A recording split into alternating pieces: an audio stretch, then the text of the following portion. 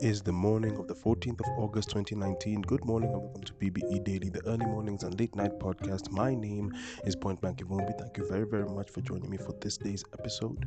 Um, Another great day to actually be glad that I had a creative fever. And when I say creative fever, I mean this: the conventional hours of which sleep was supposed to be granted were denied. However, in my defense, I will say this: I got a good 5 hours before else happened, and when I did that to myself, it actually came to an advantage. I am slowly learning different concepts of literature, and by saying that, I'd like to say this also, that there's curiosities I've had for the last, I think, 2 to 3 months that are actually continuing to fester and manifest themselves in the best way possible. And from what I've been learning the last couple of days, and even what I've learned prior to me making this recording, I have to say there's loads of information we've been missing out on, and I cannot thank the internet enough for letting lecturers just decide to be recorded and put their stuff online. It's like the best thing ever. For example, there's one thing I was debating yesterday, and I don't know if I mentioned it here, but if I didn't, let me mention it now. I am debating paying for master classes that have been advertised on YouTube predominantly. I've been seeing the ad, not only on YouTube actually, I've seen them also on Instagram. And the master class is basically people in particular fields, be it in literature or in acting, as far as theatre and cinema, where they break down the lessons they've learned and how they execute their particular take on acting. Like, some people have had 30 plus year careers, and most of them, be it in catering all the way up to acting. And when you see the ads that they create, it's like, I think, 3 minutes long. It's the few ads on YouTube I never skip, like a masterclass. For example, Neil Gaiman has a masterclass, and seeing him, it moves me, because the first time I saw or ever heard of Neil Gaiman, unfortunately for comic book fans, you're going to be disappointed. It was not from reading the book Sandman. I am yet to read the book Sandman, and the reason is this: I typically read a book based upon if I like the art or not, and I came to know of him thanks to the interviews he did for Origins, a history of comic books, of DC Comics. And it's a documentary that was made some years back. And if you look at that book and that which they did, I think it was during the 75th anniversary of the Superman character, or the company as a whole. And seeing him speak and having him talk about how everyone told him that maybe he should consider a different career instead of writing, because the industrial age has always had its children suffer as a result of it. And I'll put it in this particular shape and form. I have always been debating the whole concept of why those younger than I am have a hard time dealing with that which is the world we live in. And by that I mean this: there's copious amounts of information that come out every 24 hours, round the clock, and I mean around the world. And every single one of us we are a click away or a cookie away from getting that information or getting that feed. And since we're so overwhelmed, to a certain extent bombarded by all this information, our first extent of reaction would be to panic. And I would be remiss if I said I've never panicked about how much information I could actually find online. I mean, when I come across websites that, if you pay a subscription or not, that you could watch any movie ever released, or watch specific movies made by that platform that you want to enjoy, or take it as far as you could go to other sites which are bootlegging movies from blockbuster companies, but you still get the chance to watch it, quality or otherwise. And seeing that, now imagine being born into a world where all this information exists, and you don't even have to corner yourself to one pocket. Will that not overwhelm you? Will that not hit you hard? And it started making me think back to some of the lectures I've been watching, for example, because I've been curious about philosophy for a minute and what philosophy stands for. And one of my brothers has decided he's going to take philosophy as the study he takes in campus, and I wish him all the grace and success in the world. I mean, to have a person related to me have that curiosity on their own without having been pushed in that direction by any other member of the family is such a beautiful thing to witness. And I can't wait to see what he achieves in his endeavors. My whole take was I started thinking about the whole idea of the romantic period and the romantic period's flaws towards all else that has existed since its birth. And by that I mean this. Um, in the romanticism that started, according to certain clips I've watched on YouTube and some of the small articles I've actually given myself the chance to actually read, knowing that my attention span really escapes after like 6 paragraphs, and I need to work on that. I really need to just learn how to take a breather and keep reading. But the thing I love about visual consumption, because of the YouTube stuff, it's only 10 plus minutes and I can just go all the way in and enjoy everything I do, which is why lately I'm trying to make sure that the episodes are not anything more than 20 minutes, because I know sometimes I go on a tangent and I make 37 minutes plus, and I apologize if that makes you guys uncomfortable, but I think it's only fair that you get it straight off the bat. This is how far I go as far as my thinking is concerned. Now, let's think about our perception of the romanticism. Now, whenever the word romance comes into mind, we keep on thinking about romantic love as far as between two individuals. And I say individuals because I do not want to reserve it to gender. Now, by keeping it towards that, I feel miss out on so much more of what the romanticism was. From what I've been seeing so far, these are some of the small conclusions I've drawn thus far. They may change in time, and I'm not outside the realm of possibility that I'm not sure that what I'm concluding is right. But according to how I've seen it, romanticism was born as a rebuke against industrialism. The industrial age began in small part in the late 1700s, building up towards the 1800s and the 1900s, and now the 2000s are now bearing fruit of the industrial age. The industrial age, I think, to a great extent, is the reason for slavery on overdrive. It's the reason for servitude being kept to certain communities in certain parts of the world, where they say that this particular group of people or this particular race of people will forever be in servitude to this particular race of people based on the color of the skin or the shade of the skin, even if they are the same people. It's weird. And as a rebuke from being tied too close to that which was the industrial age, it became that which we see in our current age. We are going through our own Kenyan version, or if not, a continental version, depends on the country. We are going through our own romantic period. It's a beautiful thing to see. Put it to you this way. For the longest time, the idea of comedy was slapstick in Kenya. To have a rise of stand-up comedy is proof of freedom of expression. To have a time where you could be a Renaissance type painter in regards to you try to make more human looking characters come to life, or you could also in the same space be a person who does caricatures and earn a living from it, or in the same breath be the kind of person who makes impressionist art or romantic type art where it's all about the color and how you feel in regards to how the color hits you. It's beautiful to see. Now, initially when I started this podcast, I talk about the overwhelming nature of how the young are coming across the romantic period and what is to be romanticized, if you will.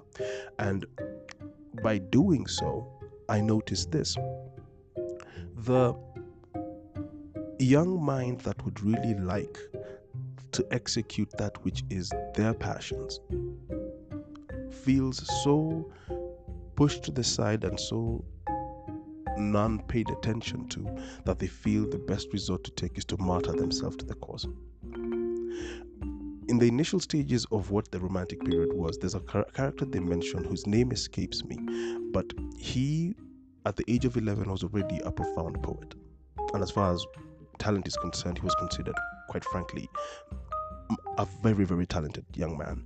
And by the time he hit 17, he felt that they don't want to publish my work, they don't want to give me the chance to do what I want, my family wants me to be a lawyer, I don't want any of this. And so he chose, allegedly, to end himself. And the romantics chose to say, some of the romantics from the area he comes from in Europe said he's the first martyr to this cause. And as a result, the whole idea of losing yourself or letting go of the confines of life because your passions are not being allowed to be set free, it kind of began there. I mean, the story written by Goethe about von Goethe and how young Werther, actually it was Werther who was the character in the story. He falls in love with a woman who is married, and his love for her overwhelms him so much so, and now it gets to a point where he can't fight his passions anymore, and he tries to open up to her, but she's not willing to leave the man that she's with, and so he kills himself. As a result of that, apparently, in certain parts of Europe, many people took their own lives, young men in particular, because of that same situation. Look at the current age we're living in right now. Rational thinking human beings and rational thinking people in their late teens and all the way up to the adults are finding themselves so confined and so restrained in this existence that we have that they feel the only way to be free is to end it. But I do not feel that I personally, even after and still as I go through my current day and age of dealing with burnout and learning burnout, because it's the first time I've actually experienced it, in nowhere in the list of things to check is stepping away from existence. It's not even, we're not even putting that on the table. It's not on the table at all, because I think about it in the sense of, because of how I've dealt with things since I was raised into knowledge of understanding. Case in point, my very first places of lessons as far as my existence is concerned was, I'd probably go with the home, watching how my family did things. Now, that's the observance of a child. Now, as a child, then you're taken to places which are considered the Lord's house. You're taken to church. And my new understanding of how society should function, how society should be, is based upon what I was taught in church. Then you reach your teens. Now, 17 is when I gave myself the name Point Blank. 17 is when I decided I'm going to be unapologetic about that which I love. But I still hadn't found the proper level to say I had hard stances enough to say this is it and I don't care where it drops me or anything like that. My convictions hadn't really taken root, I hadn't taken shape, because I was 17 years old. I was still, and I wasn't paying bills, I wasn't in a position of responsibility. I was still learning how to be a person. Forget being an adult, being a person. Thank God for the high school I went to, because they were more concerned about making the man than the grades you would have. I mean, yes, the grades would have been awesome, but they made a better man of me, I'd like to think. Now, come away from that, and then you start thinking about how you get into career, and then you'd also like to have passionate love as a result of it. And cold-blooded 1000% conviction has been what I've been looking for in myself, because you want to have in your existence and in your passions no degree of wavering as far as your stances. If you say this is what you stand for as far as your craft, you want to be that forever. However, you're willing to adapt to any new thing that comes that betters that which was your first initial thought by making it even more welcoming to others. A conclusion that was drawn about the romantic period was this: they assumed that you have to be caged away from the world, which is not what I intend to do as of now, because I know, as much as I'd like to be assumed to be a person who's really out there, let me paint you a picture of what I mean by being so introverted as far as my craft is concerned.